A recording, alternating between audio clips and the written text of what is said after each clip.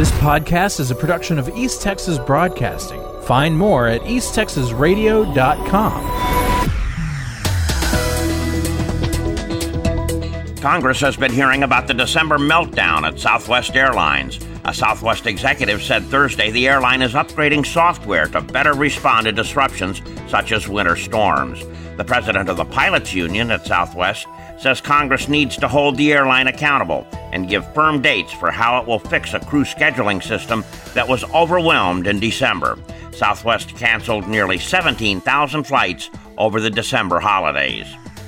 The Choctaw Nation is providing 30 new homes to tribal members. A ribbon cutting was held for the new Lease to Purchase, or LEAP homes in Durant. The LEAP program assists families with credit issues, and they will work to buy the home through homebuyer education courses. The Choctaw Nation plans to continue building homes for members in need.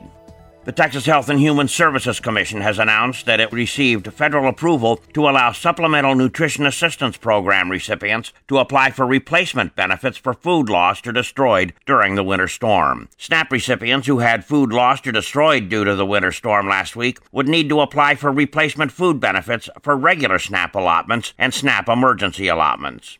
Texas and Oklahoma are heading to the Southeastern Conference in 2024, a year earlier than originally planned, after Big 12 officials cleared the way Thursday for the programs to exit their league. Texas and Oklahoma will leave behind the $50 million each school would have received over the next two seasons under the Big 12's media contracts. BYU, Central Florida, Cincinnati, and Houston are joining the Big 12 prior to the 2023 football season, giving the league a temporary membership of 14 schools. Bond has been set at the Lamar County Jail at $250,000 for 18-year-old Decalen Donnell Douglas of Paris. He's charged with murder in connection with the fatal shooting of 31-year-old Hyriel Sean Rios.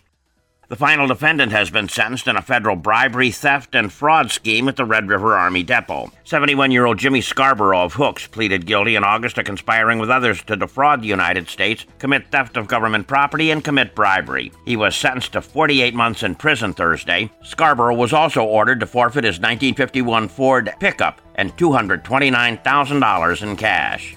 Sulphur Springs police responded to the Pacific Park restroom in reference to a welfare concern for an individual that had been in the restroom for a long period of time. Officers discovered a deceased person that had no identification. His body was sent to the Southwest Medical Examiner, who identified him by his fingerprints as Travero McElroy of Jackson, Mississippi. He was an escaped murderer from the Raymond Detention Center in Jackson. The cause of death is still pending, but there is no foul play suspected at this time. I'm Dave Kirkpatrick. This podcast is a production of East Texas Broadcasting. Find more at easttexasradio.com.